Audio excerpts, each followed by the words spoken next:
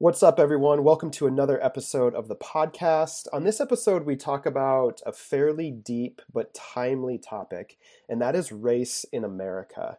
If you've listened to or watched or read any news in the last 6 months, it's going to be hard for you to have ignored names like George Floyd or Breonna Taylor, Jacob Blake, or Rayshard Brooks, or others that I'll apologize for not mentioning here. And that has brought about a lot of protests in this country. Now, what this episode is not is a bashing of the police. We hardly talk about that at all. But what it is an honest conversation about race in present day America. Our two guests today are Jackson Shoaf Bembry and Andrew Magana, both who identify as mixed race individuals, with one of those races being African American. They both work in predominantly white industries, and they give us a very good insight in how they navigate the world currently as African Americans. It was an incredibly good conversation. It was a very open conversation, a very honest conversation, and it gave us a lens through which Drew and I simply cannot view the world as white men. And the one hope that we have is that after listening to this, you begin to think a little bit differently about the world, or you are sparked to have your own honest conversations within your circle. But we thought it was an incredibly good episode. We thank them for coming on. We thank them for being very honest. And we hope that some good comes of this. And we hope you enjoy. All right, I'm here with Nate, and we have Jackson Shoaf Bembry and Andrew Magana with us today. And Andrew, you had a good idea for intros to start us off a little bit with, kind of how you identify and a little bit about what you do to kind of kick off the conversation. So why don't you start us off, Andrew? Hi, I'm Andrew Magana. I live in Fort Collins. I work at a brewing company here. My role is I work in the human resources department. I work in talent acquisition, and then also diversity, equity, inclusion, and justice at the brewery. I identify as a biracial, cisgendered man. I would say most people would see me as Black, and I do identify as Black, but definitely biracial as well. But definitely for biracial, a little darker skinned. For being Black, definitely lighter skinned. So in the Black community, I definitely consider myself lighter skinned, which, if we get to talk about it, is important. The closer you get to whiteness, the more privilege you have. So Right. Jackson, you're up. So I am originally from Fort Collins, Colorado. Spent the last few years in California and recently have relocated back to Colorado. I would identify myself as biracial as well. I would say on the spectrum of the biracial sphere, I'm pretty right in the middle. And that has been an interesting space to navigate as I've kind of traveled around the world and around the country, and kind of what that identity brings to the space. I currently work for a large co-working company. I am the recruiting manager and work in the talent acquisition space, but then also human resources as well. Definitely very excited to discuss this with people I would call my friends, but also to, bring this topic to, I think, a lot of people who maybe are nervous to have conversations like this. Yeah, well, and that's that's what I want to talk about today. And Nate, I know you have your own questions, but that's, I think, a good place to start. I don't know. Being a white guy that I am, which, yeah, okay, I'll give mine too. Like, I'm a white guy, identify as white. I'm, the straight white guy from Middle America, right? And I've actually thought about doing this one for a while, and so kind of when it came up organically with us, I was like, yeah, okay, we can do it.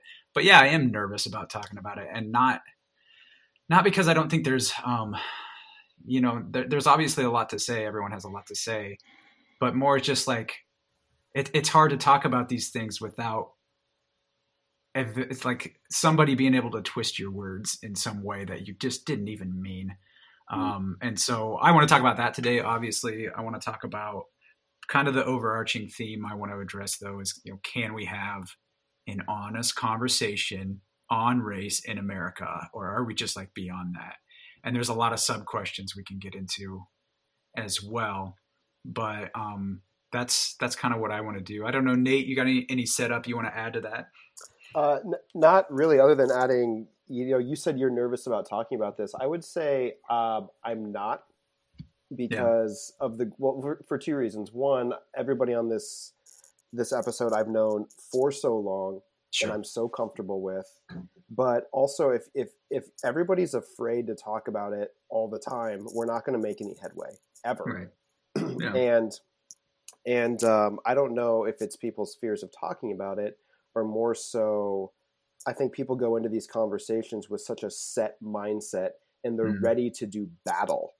And just right there, it's done. The conversation is already lost, because if you're not going to meet somebody halfway, whether it's about race or whatever the topic is, you're not going to make any headway. So, Jackson and Andrew, I'm not going to even pretend like I know how you navigate the world, but I am very excited to talk about this, because I think, even if one person listens and changes their mind, and then we did it, like, that's a step in the right direction. So, Drew, I didn't know if you had wanted to kick us off. I do have some questions, but I'm certainly not going to derail your itinerary. Well, I think, I'll just start with Andrew. Andrew, I don't know, is it possible to have an honest conversation about this? And I'm sure you found ways to do that. But I guess, like Nate just said, where people come into these conversations and they're just ready to do battle, how have you found that, navigating that space when you've had to have these conversations? For me, so as far as navigating that space, usually these conversations are only had, as Nate mentioned, with individuals that you know and trust.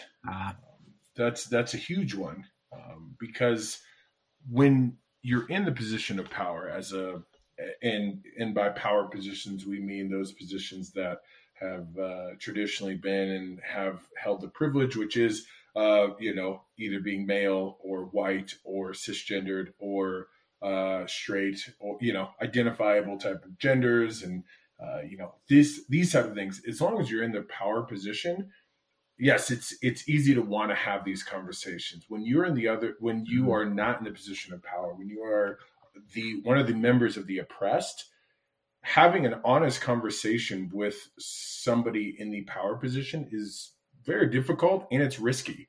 You don't want to bring up how you feel and how, say, this person might make you feel. All right. My boss is white, and it is always, and I work with a lot of white people.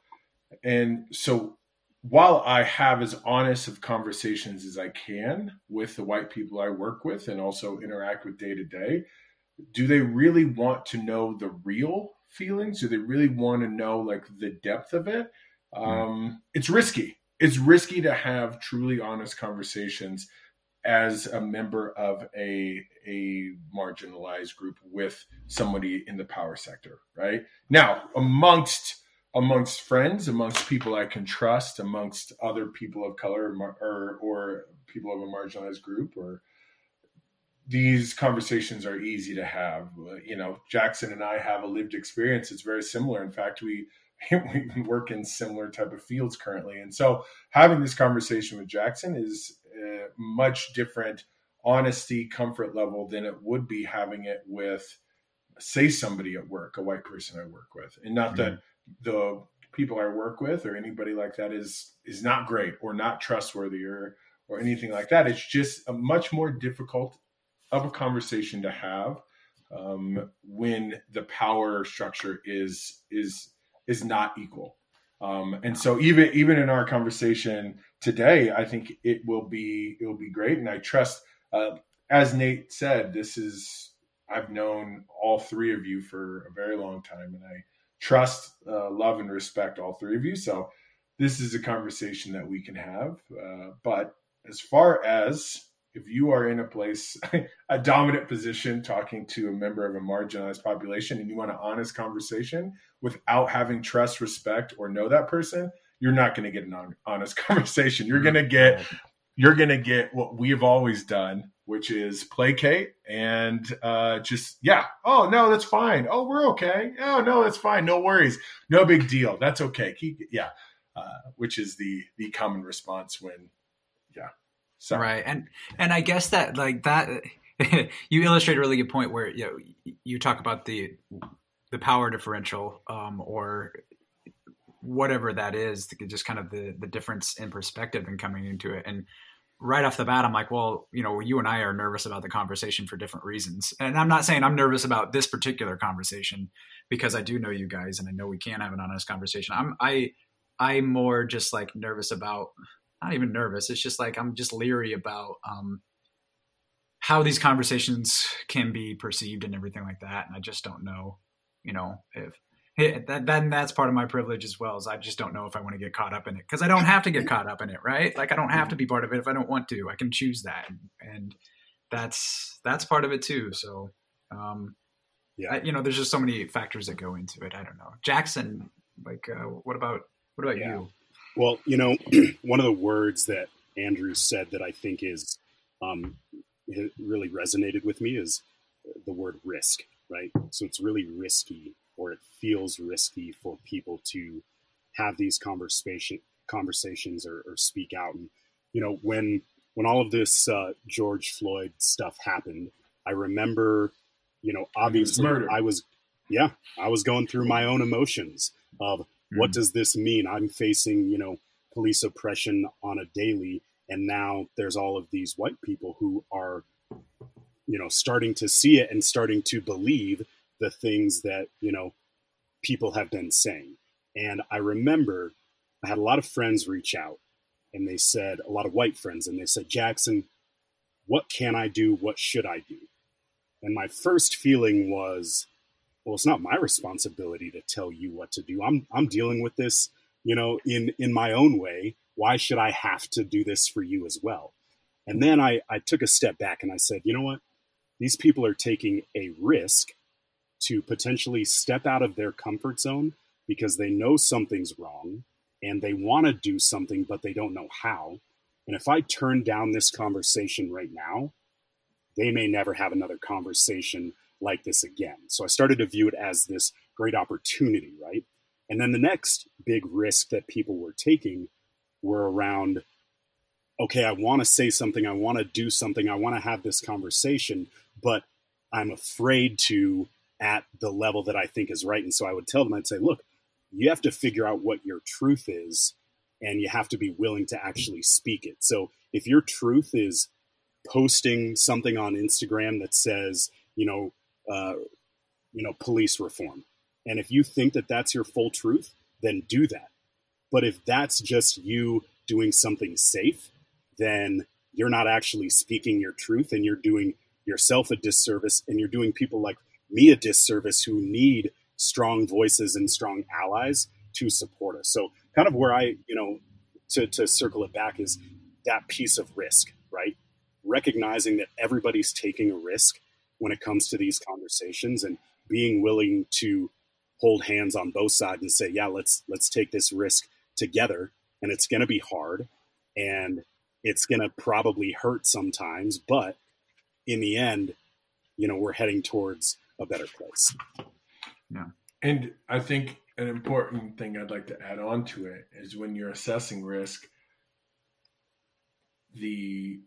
know who's taking the bigger risk. Know who's doing that. As Drew mentioned, Drew having this conversation is, it's not as risky for you than say myself or Jackson having this conversation with someone. I could get fired or not from my job. My company's dope, by the way. But people having these conversations, especially like this, could alter their life. So make sure when you're talking about the risk, make sure who's at more, know who's at more risk. Right. We know who's at more risk. Right. Yeah.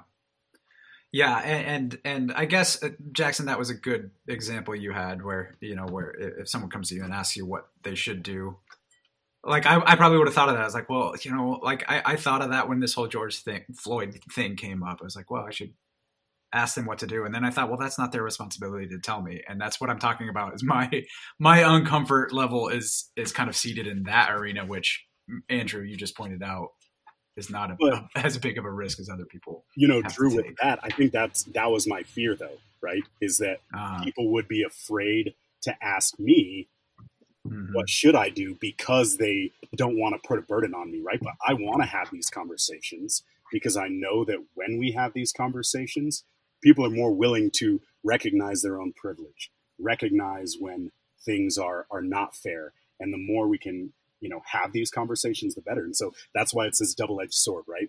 Where you feel like, maybe I shouldn't reach out to Jackson because it's not his responsibility, but I want people to have these conversations. I want them to get into this uncomfortable space. And Jackson, I think it's important to say that about you, right? About Jackson wants you to reach out. You can reach out to Jackson if you know Jackson, right? If you know Jackson and friend or acquaintance, Jackson's there and he wants to do that. But for not sure who, for just somebody maybe that there's a person of color in your life, and maybe you have not started a relationship with them and they're not Jackson. I think it's appropriate to take the precautions that Drew has, right? Like to consider reaching out, because Jackson's available for it. I'm available for my friends, but if someone, and I'm available for what I'm paid to do. So I'm paid to talk about this. And like I get paid to do this. So, and that's what I told my company, is that you all can talk to me about this because you all pay me to do this. But for someone else, it is not an expected part of their life that they need to talk to you about your white guilt. It is something that maybe you have somebody like a Jackson in your life that you can talk to, hopefully. And if not, then maybe you look and see how that changes. Maybe you do your own research. Maybe you look at who you're spending time with. So I would like to, Jackson, I would like to just point out that is the case for you, but I don't think that would be the case for every. No, it's a great point. Black Indigenous person. Well, out there. Yeah. Well, think about this. So, I mean, Drew and I are both lucky because we can reach out to you, Jackson and Andrew, if we wanted to, and we have that. But how many people don't? Most people probably don't. And I mean, I'll be honest, when all of this stuff happened, I didn't think to reach out to you and Jackson, or Andrew and Jackson. I mean, I don't mean that insultingly. And if it can get people to just even think differently, that is a minute but a small step in the right direction. I think one of the things that I'm really struggling with is the disenfranchisement of minorities in the United States was here from the beginning. It was sewn into the fabric of America. And that's not going away by building a commune in downtown Seattle or Portland or whatever they're doing in the north, the Northwest. But what I think the positives are is that it's getting people to talk about it and think about it in a different way. But that's immediately where my mind went was, I mean, the laws, community zoning. I mean, all of this has I would say ingrained racism in it.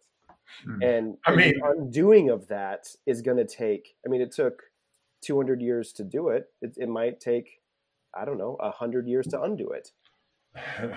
I mean, yeah, we can't have this entire conversation on this podcast without talking about slavery. I mean, Right. it's we got to. I mean, slavery's real. I'll throw in. This is one of the questions I wanted to talk about too. Was like, is America unredeemable? Is it like Nate? I think you just assumed that you're like, oh yeah, no, it might just take a long time to fix it. Like, is it even fixable too? Yeah. Right? There's a heavy question. I don't know. Yeah, there's a great book called The Pedagogy of the Oppressed, and it talks about how, ultimately, in order for there to be any type of radical change, those who are in power, aka the oppressor, needs to recognize that they are the oppressor and actively participate in eliminating that piece, right?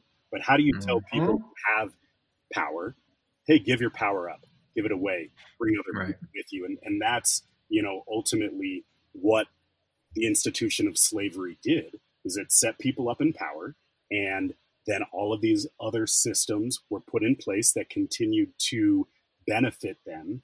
And so now you're in a place where, how do you expect those people to give that power up? And so, Drew, to your question, do you think that America is redeemable? I think that it is, but radical change needs to come into play. And in its current form, I don't think that we're anywhere near radical change. Heard. At no point have I ever said, or do I believe personally that, this isn't a great country, right? That provides great opportunities for people. But again, the institutions that are set up to support people in power. And it's this idea of like, so there's two different modes of thought, right? There's people who are saying, okay, we want everyone to be equal, but just as long as that equality stays in their own side of town, right? Sure, yeah, have jobs, do all the things that you want to do, but stay on your side of town, just as long as that equality doesn't affect my side of town. And then there's equality where it says there shouldn't be any side of town. We should all be working together in the same town to move forward. And I don't necessarily think we're quite to that point yet. I think we're still in that mindset of, well, yeah, go ahead. We want you to have success. We want you to do these things in your town. That's such a good point, right? Like so many people, whether it's people who are super committed to the cause, whether it's people who are posting stuff on social media, who are marching, whatever the case may be, a lot of people in power, when it actually comes down to the real work that Jackson's talking about, not just being like, yo, let's like donate money in this, but like, no, when you have to give up your power, that is the difference. That is the difference between what will you sacrifice to make this a more equitable place to get to an equal place, right? Like what are you going to sacrifice? What will you do? Because that's the case. It's easy to do this from a distance. It's easy to, pat backs and give money and support different causes. But when it actually comes down to it, actually having to like fracture and rupture the system that you have been a part of and benefited from your entire life as a member of the oppressor, like that is tough. And I've seen that in my own life daily with friends who are wanting to be allies and friends who like to call themselves allies and friends who are trying to be. It's when it comes down to making yourself uncomfortable and sacrificing, like, whoa. I support this, but I mean, I got to stay safe. I need. Exactly. There's always that line, especially when you work in diversity, equity, inclusion, and justice work in a business, right? Like in a company, there's always companies want it, companies need it, but then you always. I was talking to someone else who works in like diversity, equity, inclusion in a workplace, but we talk about like where's that line. Like, it's like, oh, yeah, no, go for it. Do this programming, do this. Eventually, all, like, white businesses have a line. It's like, whoa. Like, no, we, that's just not terribly efficient, or, I don't know, we don't have money, or there's no budget for that. But, maybe next year. Yeah. Yeah, well, and you work in a very traditionally white industry in Andrew, in the brewing industry, which well, in a white town too. Yeah, in a very white community. Right. I often wonder what that line is for northern Coloradoans and people in the brewing industry, like for any company, right? Right. Any company. Right. I'm sure where Jackson works. It's always interesting to see where that line is. It's where that line of like, oh no, we're cool up until this point. Yeah. Oh no, this is good. Oh, but that's a little too much. But let's keep doing this stuff that makes us feel good. Well, let me ask Andrew. I'm curious, and I'm absolutely not asking you to badmouth your company in any way. Please don't. But like we get, your company's awesome. Andrew's not going to say it, but his company's Odell Brewing. It's phenomenal. It's an This is a plug for our 60 subscribers. Great IPAs for you white people. Yeah, that's right. For all the white people listening right now, you got exactly the type of beer that you want. But I get this working in any industry, right? HR or whoever it is brings in today we're going to have a microaggressions conversation, or we're going to talk about implicit bias, or we're going to hire somebody who's in your position. And a lot of the times I get the sense that they're just doing it to check a box. Yeah, they're covering their asses. So if somebody asks, they can say, well, we hired so I don't know the title of your position, and he's a person of color, so we're doing everything we can. But I just don't get the sense that that's true, because I've seen very little action. Like, this is what we're going to do. And I know in Northern Colorado, all of us have lived in Fort Collins, and we've all worked, I guess, except for Drew, at the same organization at one time. And we would always talk about, well, we need to hire more people of color. And the reality was there's just not a lot of people of color in Northern Colorado.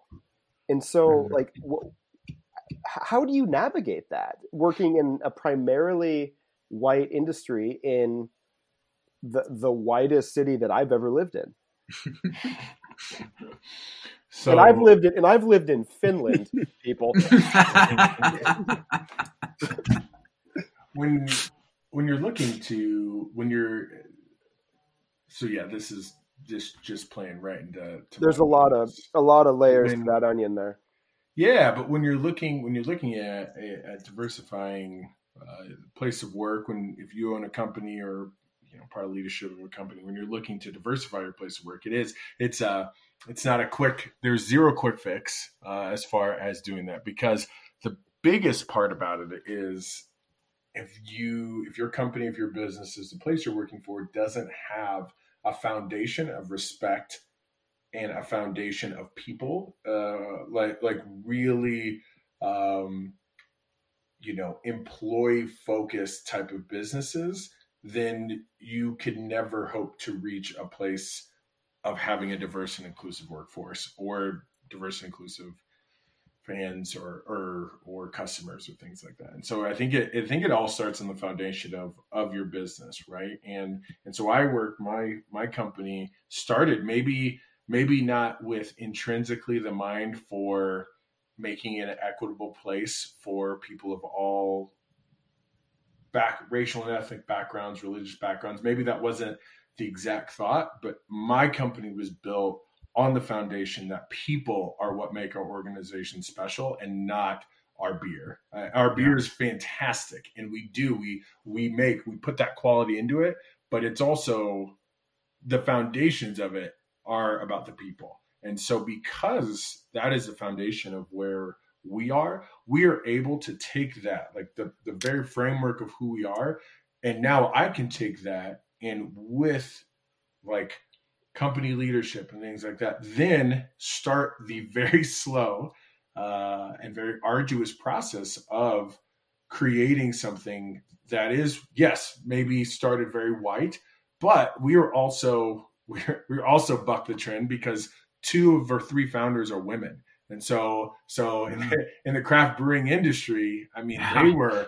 they were crazy diverse even from the beginning, because we had a woman in our CEO role, two women as our founders, and so when they were going to beer conferences, they're already marginalized. They have stories on stories on stories about what it was like to be a woman in that realm, and so because that's what we are built on. We are built already being somewhat diverse, right? And so that's gender diversity, and now we work on that and we fight for that, and now so bringing in how our community, our local community of Fort Collins, but we service a 20 state footprint, and so it's not just Fort Collins who we are thinking about. We're thinking about also the 20 state footprint that we represent. And so because of that, building on to that and adding in the ideas of racial and ethnic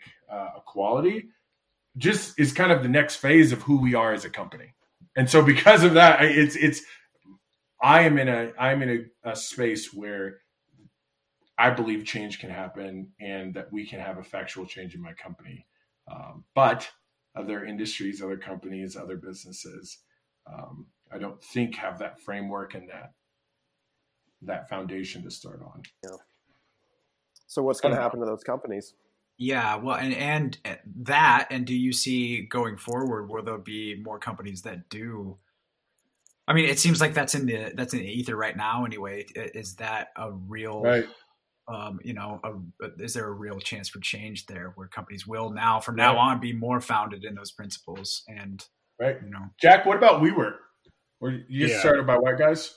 Well, I mean, when you definitely work in an industry that is, predominantly white, it definitely starts with a mindset shift. But one of the things, Andrew, I think you were kind of hopping around and you touched on it a little bit, but I think that companies, when they understand that having a more diverse workforce benefits them, both from an employee standpoint, but also on the bottom line, in that when you have better diversity of thought, when you have people of different ethnic, racial backgrounds, when you have people of different genders working in different levels of the company, all around, it is going to help make that company more money, right? And that's, at the end of the day, that's what companies want.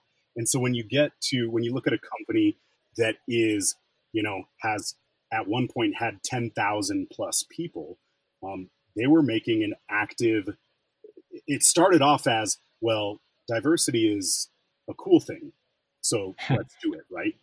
And then it turned into, actually, we're benefiting from this. So we continue to go down this pathway because we recognize that when we have people with different backgrounds and different mindsets in positions, not only at the bottom, but also at the top, that it ultimately affects everybody. Now, I think what's been an interesting shift is you also see, I think, Andrew, you had said, what is that line, or maybe it was Drew, what is that line where companies are willing or unwilling? And I think what it comes down to is money, right? So I saw a shift within my industry when money became more important, money won out. Meaning diversity was put to the back burner because what was more important was becoming financially stable, right? And I think that's been kind of a challenging thing to navigate, is how do you advocate for money to attend, different events that promote diversity when there's not enough money to keep the company going, right? And being able to have those conversations with people at the top to be like, look, now is a great opportunity for us to make sure that we are extra conscientious about the people that we're hiring. And if we do a great job now, when we are more financially stable, it's only going to benefit us, rather than putting all that stuff to the wayside and then having to rebuild at the end, right? So it's definitely a wild conversation to have to navigate. And Jackson, you hit it so well on the head. You're right. We got to talk about money. I mean, that's where it is. You're exactly right. That's it. It all comes down to money on both the line and can businesses do it? It's about the money, right? And so if you can. I want to share a quick anecdote. I won't say the name of it, but I was interviewing with a pretty significant tech startup in San Francisco, and they were ranked as one of the top companies. They're growing super fast, making money hand over fist. And I asked the CEO, I said, "Hey, so how do you all like do this? How do you make sure that you're bringing in great people?" And he was like, "Oh, we get referrals." And I said, "Okay, that's great. Well, oftentimes when people refer people, they refer people just like themselves. So how do you make sure that you have a diverse workforce coming in through those referrals?" And the CEO, no joke, says, "We don't actually care about that. We're just trying to make money." And that right is proof that oftentimes money is the thing that is the big factor. Yeah. Well, how do you guys feel though when companies are so blatantly just forcing that though too? You know what I mean? Like you get like all these commercials that have come out in the wake of George Floyd and the BLM movement and everything like that, and it's just so blatant that what it is a money grab, or at least they're just trying so hard to rebrand for the future, whatever it is. And it's just, to me anyway, I feel like it's just like it's fake, or maybe not fake, but just very contrived and forced. Well, do you guys notice that too? And how do you feel about that if you do? Yeah. Drew, the role that Andrew's in and the role that I've kind of maneuvered into, if we were having this conversation a year ago, when you go onto LinkedIn, you maybe see one role once every few months that is related to diversity, equity, and inclusion, right? Mm-hmm. Now you go on, I'm getting alerts every single day. There's 30 plus roles every day that these companies are doing this. Now, to your point, I have a feeling that a lot of them are just trying to do it because they feel that they have to, right? Yeah, but check boxes. I think ultimately, I view it as a positive thing, that even if they're doing it from maybe coming from not the best mindset, I imagine that once those positions are hired, they will only benefit from having that. They will only benefit from adding in more diversity. They will only benefit from having people that bring in diverse perspectives. And so, the intent maybe was not the best, but I really do believe that ultimately through the progression of these roles coming on board, that it will result in a much more inclusive workforce for everyone. That's my hope, though. Yeah. And I mean, I'm hopeful as well, but yeah, I'm guessing, Jackson, what's your percentage? What do you think? Percentage of the companies that are hiring diversity, equity, inclusion folks, or posting different things, or making sense, percentage of companies that you think are actually going to like shift their structure, culture, mindset to a more inclusive and equitable mindset? Give me what's your honest percentage? Honest percentage is 20 to 30%, and it's because it's back down to money. So there's actually a big shift that's been happening in the space where they're changing titles to actually be inclusion, equity, and diversity. And the reason is because you can't have a diverse workforce if your workforce is not inclusive.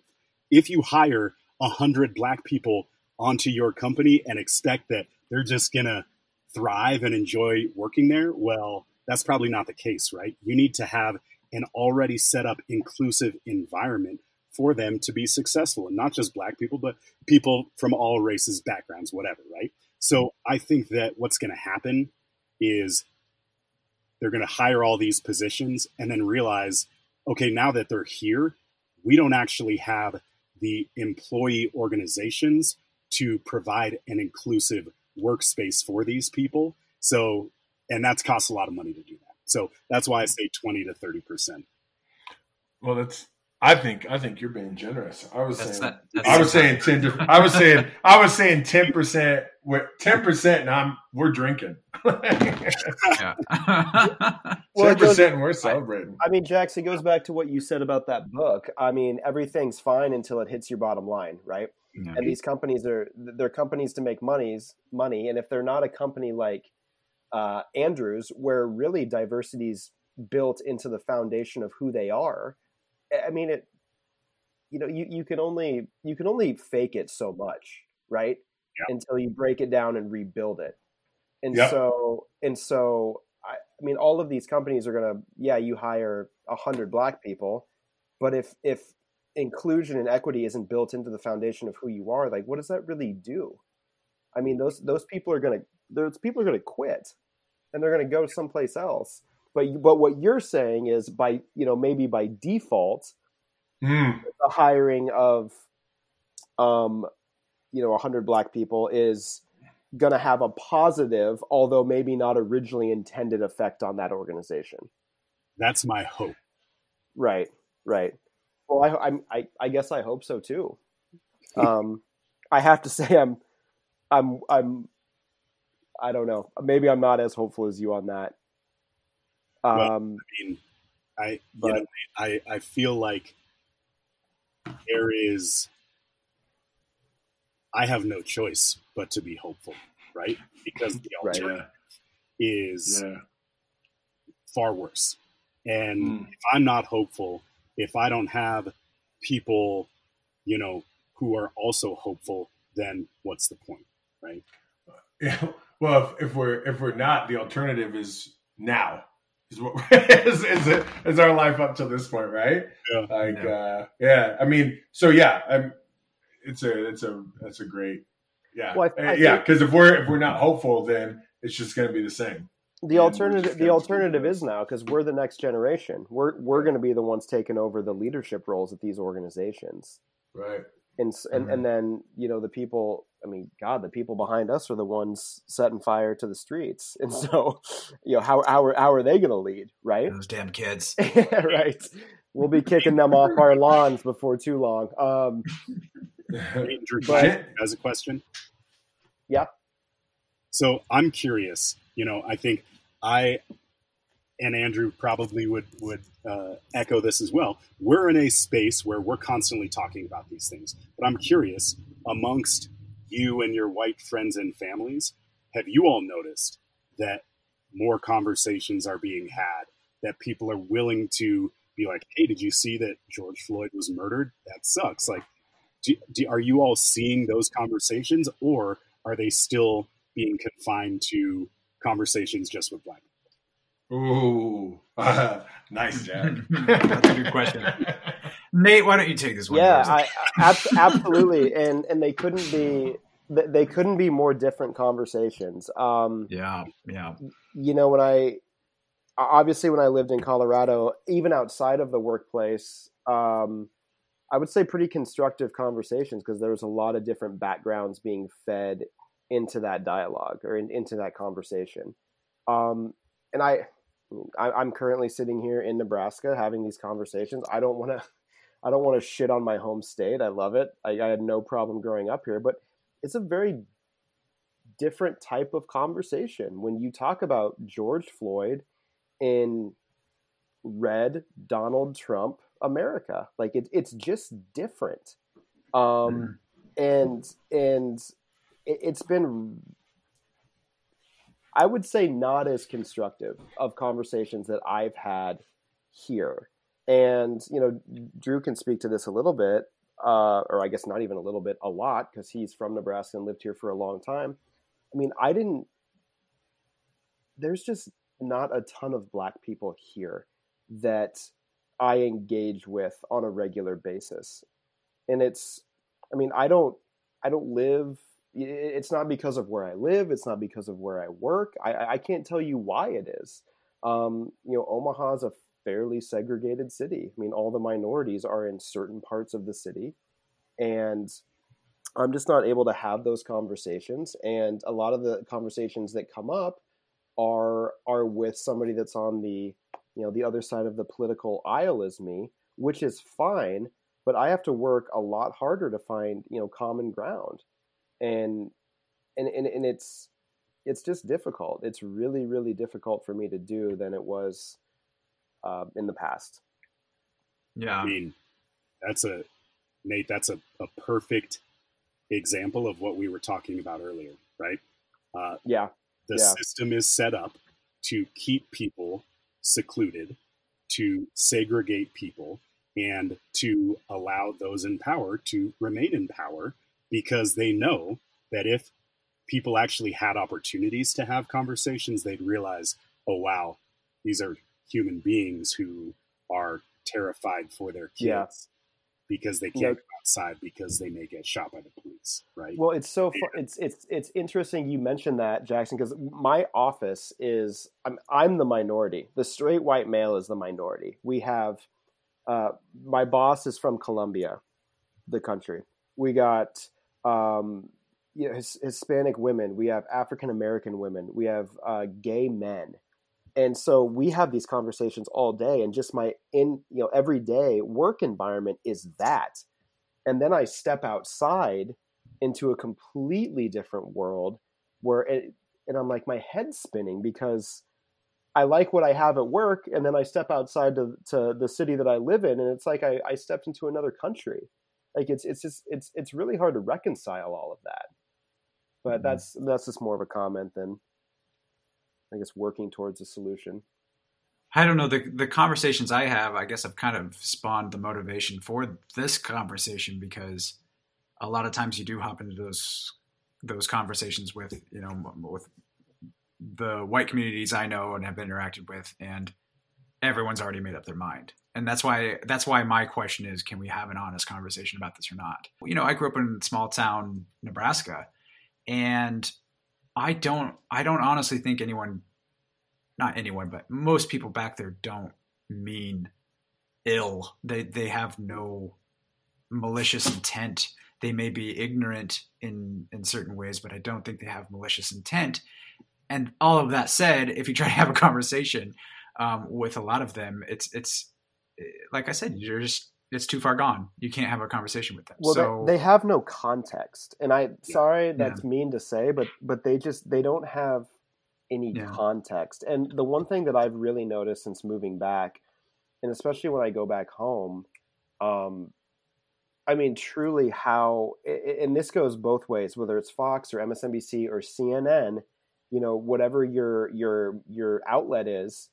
I mean, it's just on all the time. And think about that. Think about what that does when you listen to that all day, every day. I mean, that is your view. That is the view you're going to have.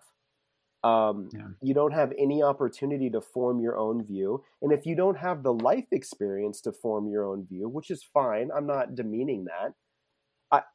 I'm not surprised why people think what they think.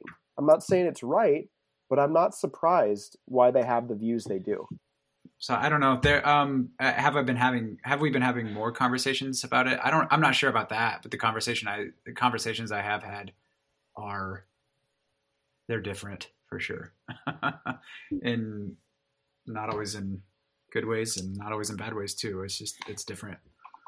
Right. And I think it is important to realize that people can be racist, but that doesn't mean they're bad, right? It's not a binary thing. It's not racism equals bad.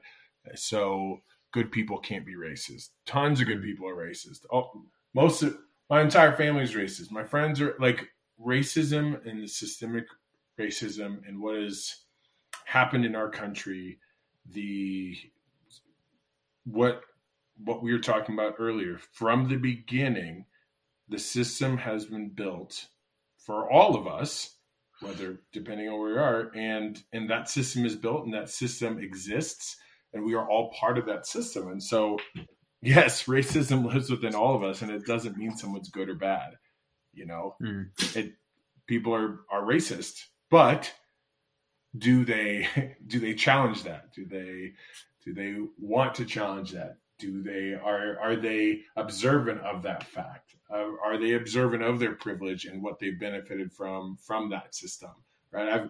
I've benefited from being light skinned. I've benefited from being a man. That is a deep privilege. I've benefited from being cisgender, straight male. Like I've benefited from so much, and I still have a lot to learn, but I have been guilty of several transgressions just with my places of privilege. And so I think it's important that we all realize that we all are part of this system, and that racism is not just racist equals bad, you're a bad person. Nope. There's a lot of good people that are really fucking racist. Mm-hmm. Right. And it feels like when you're white and you think you're a good person, well, God, I couldn't be racist. Right. And, for instance, it's a very typical thing back to very white communities and stuff like that. They'll say, well, I have this black friend, or, or I'm friends with this person. In my situation, like my girlfriend's Mexican. I know you guys, you're black. I have other black friends. I have all these friends of colors, Asian, whatever. I can't possibly be racist because look at this evidence right here that I have these friends who are people of color, right? And so I want to know, like, when you guys hear that, that is a good example of, can we have an honest conversation about that sort of thing even? Jack, you want it first? Yeah, Jack, what do you think of that? Yeah, I mean, whenever I hear that, the word that comes to mind is defensive, right? So immediately the first thing that goes up is a wall. And people say, my wall is that I'm colorblind, or my wall is that I don't see race. My wall is that I have a black friend, so I can't be racist. And that is a defensive mechanism that is people saying, I am afraid to acknowledge that maybe I have done something racist, right? And to Andrew's point, that doesn't mean that that they are a bad person. It just means that maybe they have done something racist. I absolutely will acknowledge that in many instances, I have done something that could be conceived as racist or the whole gamut. But for me, I think the biggest piece is, then trying to break that down. Okay, so you have a black friend. Well, tell me about the conversations you all have had. Mm-hmm. What's your interaction when you get pulled over by police? What's their interaction, right? And trying to break those barriers down and that defense system down so that people can have those honest conversations. Because again, that's all I hear when they say that is defense. I'm afraid. Yeah. Yeah. And when I hear someone say that, I completely agree with Jack. It's just like, oh, this is not going to be an honest conversation. So then it's like, oh man, that's wild. Oh man, your friend sounds so cool. Yeah, that's tough. Oh man, yeah, that's tough. Oh yeah. Oh yeah. No, it's painful for me. It's like when you start with that, then no, this isn't going to be an honest conversation. Yeah, and with a friend, with someone I trust and love, maybe my family. I can maybe I'd have time to be like, all right, hey, that's cool, and I might talk to them about the example that Jackson used, right? Like, all right, this is what you're hiding behind, but let's really dig in there. Like, how is their lived experience different? So that's when someone starts with that, it's kind of like, oh, cool, man, oh, it's tough, yeah. You know what I always think about whenever somebody says that is, I then reflect for myself, and I think to myself, do I tell people, oh yeah, my white friend Nate? I never used that qualifier, right? Right, exactly. And then I think to myself, well, my mother never says, oh, my black son Jackson, right? It's why are they using that qualifier? And it's Josh, because they feel. You just took the words out of my mouth. I'm sorry to cut you off, but you guys are both Andrew and Jackson. Andrew, you're not black, Drew, so you don't. This example doesn't apply to you. I would never use you guys in that way. Like, if you're actually my friend, if somebody's actually a friend, I'm not going to leverage your identity to get, further my position in an argument. Yeah. Like what a shitty thing to do to a friend. Mm-hmm. You know what I mean? Well, and even my thing is though too is just like, because I'm sure at some point I've used that argument. I know I've used that argument at some point, or at least if not out loud, I've used it for myself, right? But I've also noticed that too, that like, okay, yeah, I don't say, my black friend Jackson or my black friend Andrew or whatever. But if I'm out and about and I see a person of color somewhere, I'll be like, oh, that's a black guy. Like that thought pops into my head, right? And so I know I can't sit here and say, oh, I have minority friends and family or whatever, and so that makes me automatically not racist. I've realized that over the years, but it took me some time. I'll be honest, it took me a little while to realize that, because when you have that personal experience with somebody, it's so much easier to just forget about it. I don't like if I see you guys, I'm not, oh, my black friend Andrew, all right, awesome. I just think that's I say that whenever I see Andrew. Yeah, wow, that's my dude. I get it. Well, sorry, go for it, Nate. Well, I don't know what sparked this, but this example, I don't even know what it's an example of. I'm just going to say it because, Andrew, I mean, you and I used to work in the same profession, right? We used to do the same thing. And where we would travel with other, we'll just call them salespeople for lack of a better word. And if they would see, a representative of our organization, it would either be me or it would be Andrew. Okay. And I would meet these people and be like, hey, I met your colleague out on the road and, super bubbly, blah, blah, blah. I knew they were talking about Andrew. And I would go, oh, was he black? And they'd be like, well, I guess he was. I guess he was. Oh yes, now I'm remembering. And I want you to tell me, am I wrong in thinking, like, are we so past the point where I'm like, Andrew, you're black. You're a black person. I think that's was the person you're referring to a black person? Like, that would be a pretty good way of knowing who we're talking about here. And they were so scared to answer that question that I just think of it as an example of how fearful people are to talk about this stuff. Well, and again, goes back to why I'm asking, can we have an honest conversation about it? So, well, I'm just like, oh my God, like, really? You can't answer that question? Was it a black person that I'm referring to? Well, I think a lot of that goes back to comfort level in the topic, right? Like when you're able to have conversations with Black, Indigenous people of color, when you're then those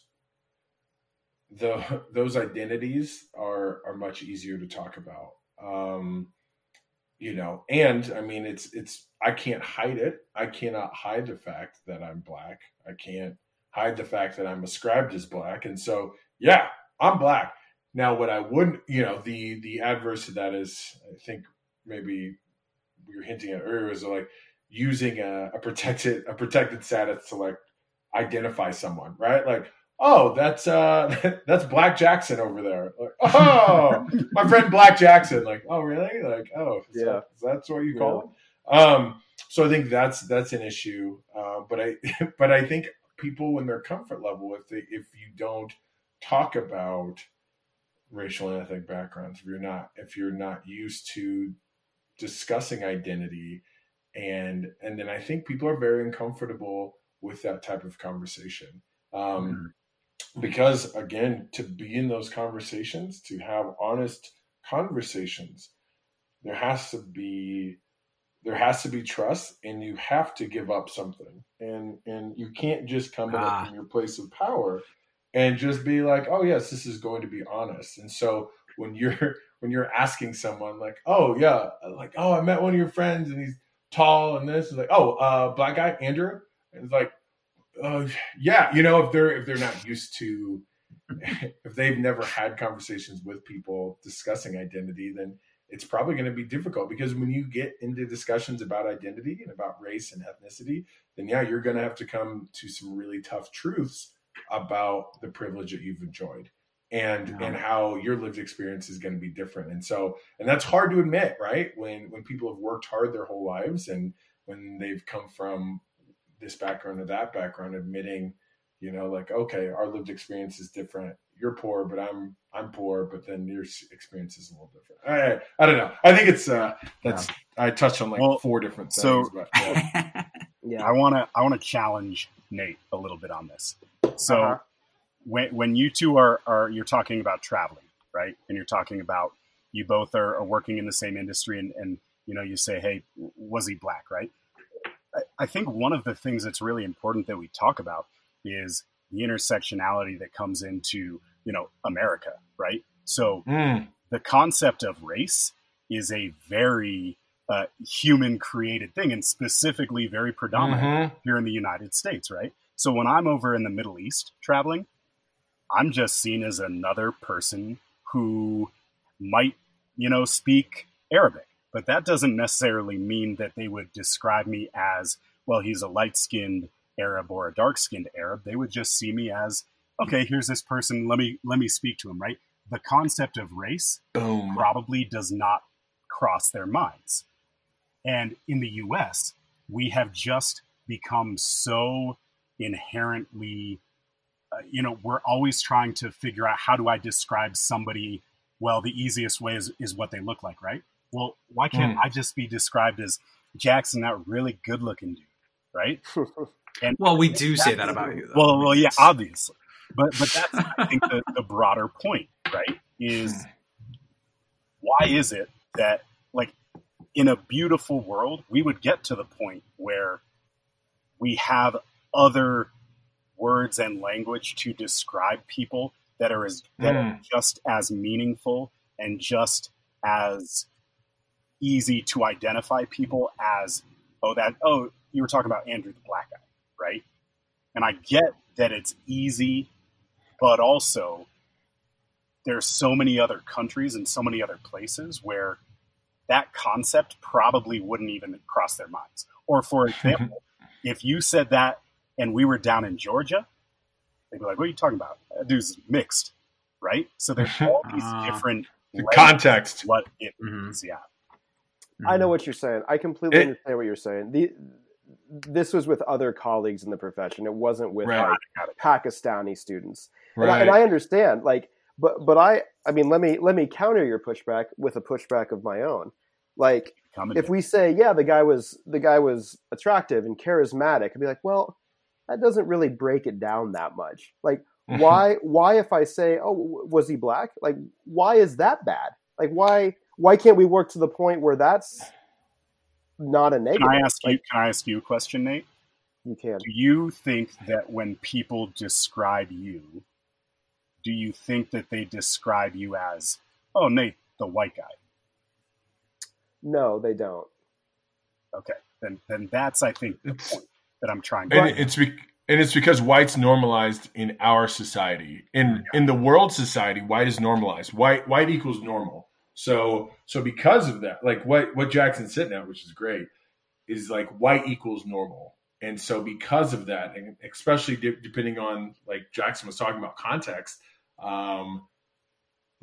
like this is a good descriptor, right? Because even though our country and good people in our country can say colorblind, everyone sees me as a black person in America, right fucking first thing. Like, first fucking thing. Oh, that dude's black. So yes, it's a descriptor. And I think I'm guessing the way Nate sees it as, Nate knows what people are thinking, but he is comfortable being able to, like, talk about those identities. And then if people wanted to talk more about Nate's own identity, I'm sure he'd be, but it is interesting. You're exactly right, Jackson. The normalcy of the white normalcy is real, especially in conversations like this. Yeah. And that's was kind of the point I was making about when I realized that, I can't just say I have black friends and therefore I'm not racist, is because I think for a lot of white people anyway, we do identify other races as their race until we get to know them, right? whereas we don't do that with white people. We don't. Like, like now, sure, I see you guys. I don't think my black friend this, that, but probably for a while I did. Well, when I see a black person, I will say, that's a black person. And that's part of the structure we're in. We still see it. You still see Jackson and I as black people, right? Well, easy. We're doing the show on the whole thing. Right, exactly. And we I don't see you, I don't think of you all as white until I think of the concept of my own race. Right. When I think of the concept of my own race, then I'm thinking you're white. But this system that we're part of, I don't think all the time about how white you two are. Until I'm thinking about my own race. We're really white. Until I'm thinking about my own race. Yeah, we're real white. Like, oh man. Yo, yeah. Well, okay. Yeah, we're about as white as it gets. No, I had an interesting interaction today that I think kind of helps also kind of tie up and illustrate this as well. Andrew, again, hit it on the head when he talked about white is normalcy, right? And so, Nate, I don't think anything at all of you saying, oh yeah, was he black or using that qualifier. I know your heart, and I know inherently there's no malice behind that, right? And I think then it comes down to, again, the things that are ingrained in our society, right? That we don't think of, that are constantly there. Let me just share a quick story. So today I am up in Yellowstone, and I am standing outside of Old Faithful. And there's probably 1,000 people circled around, and everybody's waiting for this amazing, majestic thing to go off. And one of the only thoughts I kept having was, my God, there is not another black person here. And so, like, I say that because even in my own life, race is constantly something that I am thinking about, right? And it's constantly at the forefront, and I can't escape it because I have to live it every single day.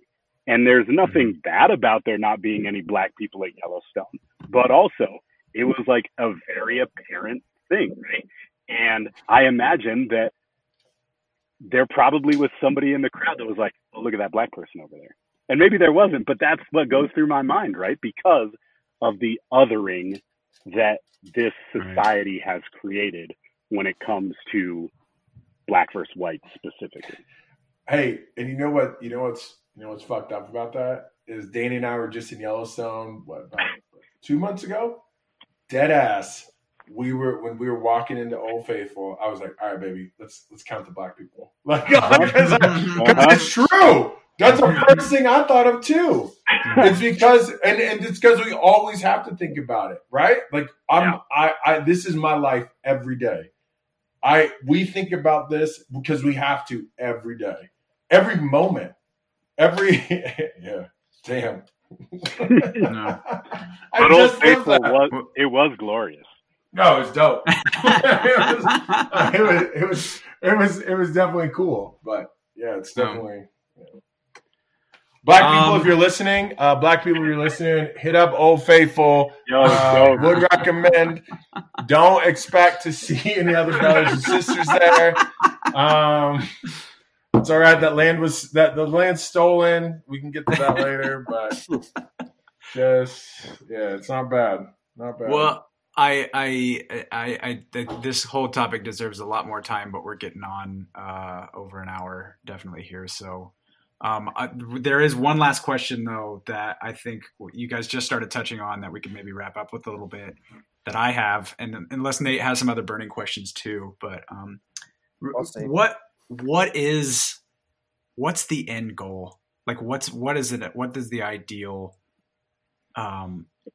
end in mind that you have, like, for, if it's not for you, for your children maybe? Or I was gonna say, are we talking in our lifetime, or is it well I mean, no, just ideally, like, what is the end goal? Is it really that we see skin color as something as trivial as eye color or hair color or whatever it is, or is there something else?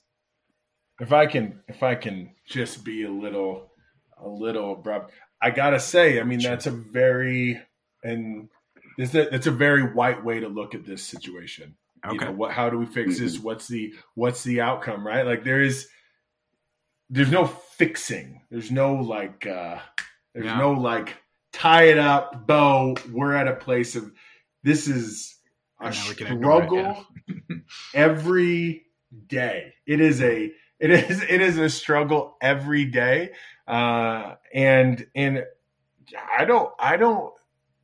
I mean, as with Jackson, I have hope for continued stuff on thought and equity, but we can't look at this in thoughts of tying it up with a bow. Oh, hey, how does this end? Yeah, and I know that sounds racism. Now we're done. Yeah, and I don't want that to sound super. What's the word we used to talk about a lot? Not nihilistic or super or super kind of thing. But it's like this isn't a fix. This is I think that's something else. This is something to live with and to like. I don't know, Jack. What do you? I don't know. Help me, Bob. Yeah, so it's not. I don't think it's a fix. I think it's an evolve, right? So a quick kind of little anecdote I can share is when the riots were happening in Denver, a curfew went into effect, right? And so 9 p.m. I'm at the protest, the marching. 9 p.m. hits. I'm on my bike and I'm riding home as fast as I can because I'm terrified that I'm going to be arrested for being out past curfew. And on my way, I passed a park and there were a bunch of young people in the park eating pizza and drinking White Claws. And I share that story because I think where the fix comes or where the evolution comes is when the majority of people can realize there is a problem with the fact that I'm terrified and they're eating pizza and drinking White Claws in a park.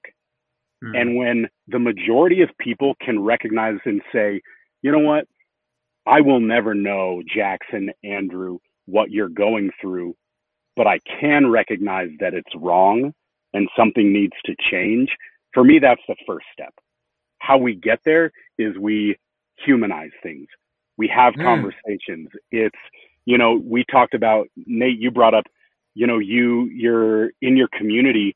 There are just a lot of people who've probably never had a conversation with a Black person, right? And then their only context is via what they see on TV. So how do we humanize it? How do we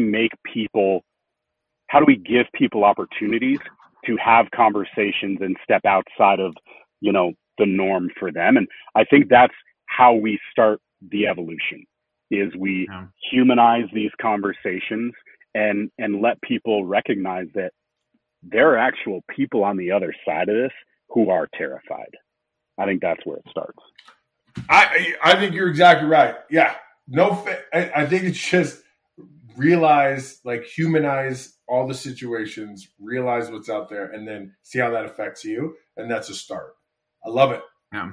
Yeah. Well, and I hope too, just like that starts with being more honest about it, which was, you know, kind of what I wanted to do today. Just being honest about those things, you know. And if we're being honest, after this, whoever, you know, the people that are listening to this, I mean, you've heard our voices, but like I said, we all still come from a position of privilege. Like, if you're really interested in this, in getting into race inequality or the language and the experience of the oppressed, I mean, listen to some of, like, our sisters out there, women of color, goodness gracious, our non-binary sisters. Get out there, hear the sisters of color. Like me and Jackson are still at this at a place of privilege, even within our own oppression. And so while I'm glad you're listening, do listen to the voices of there's tons out there on Facebook of our sisters, of our non-binary, because that is part of it. I mean, that is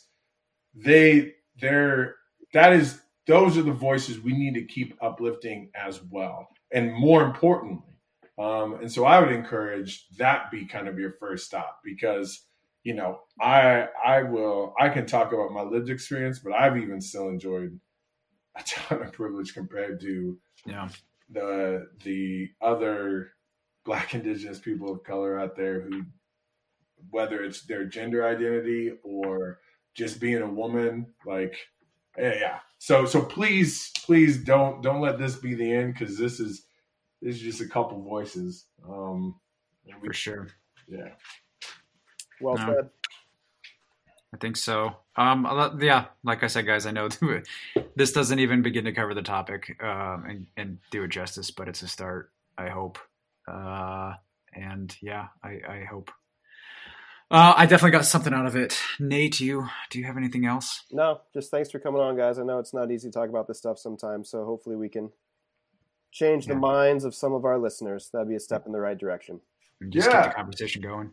For sure. And if anyone wants, like, resources as far as who to be listening to, who to follow on Instagram, who to do that, well, we can share some of our favorites with Drew. Obviously, I'm in this all the time, so we can share some stuff with Drew. He can either post it on that, but really listening to some of the true activists in this work, and in the, like, there's some great stuff happening in a lot of different industries, in our culture, in a lot of different countries. So I'll share some of my favorites with Drew. And yeah, we'll put that up in the show notes for sure. Yeah. And Nate, if you want to come up to Yellowstone, let me know, bud. I will let you know. Careful what you wish for. All right, guys, we really appreciate it. Thanks, guys. Cheers, boys. Appreciate it a lot. Later. Bye. If you liked this episode, check out more at twooldmillennials.com.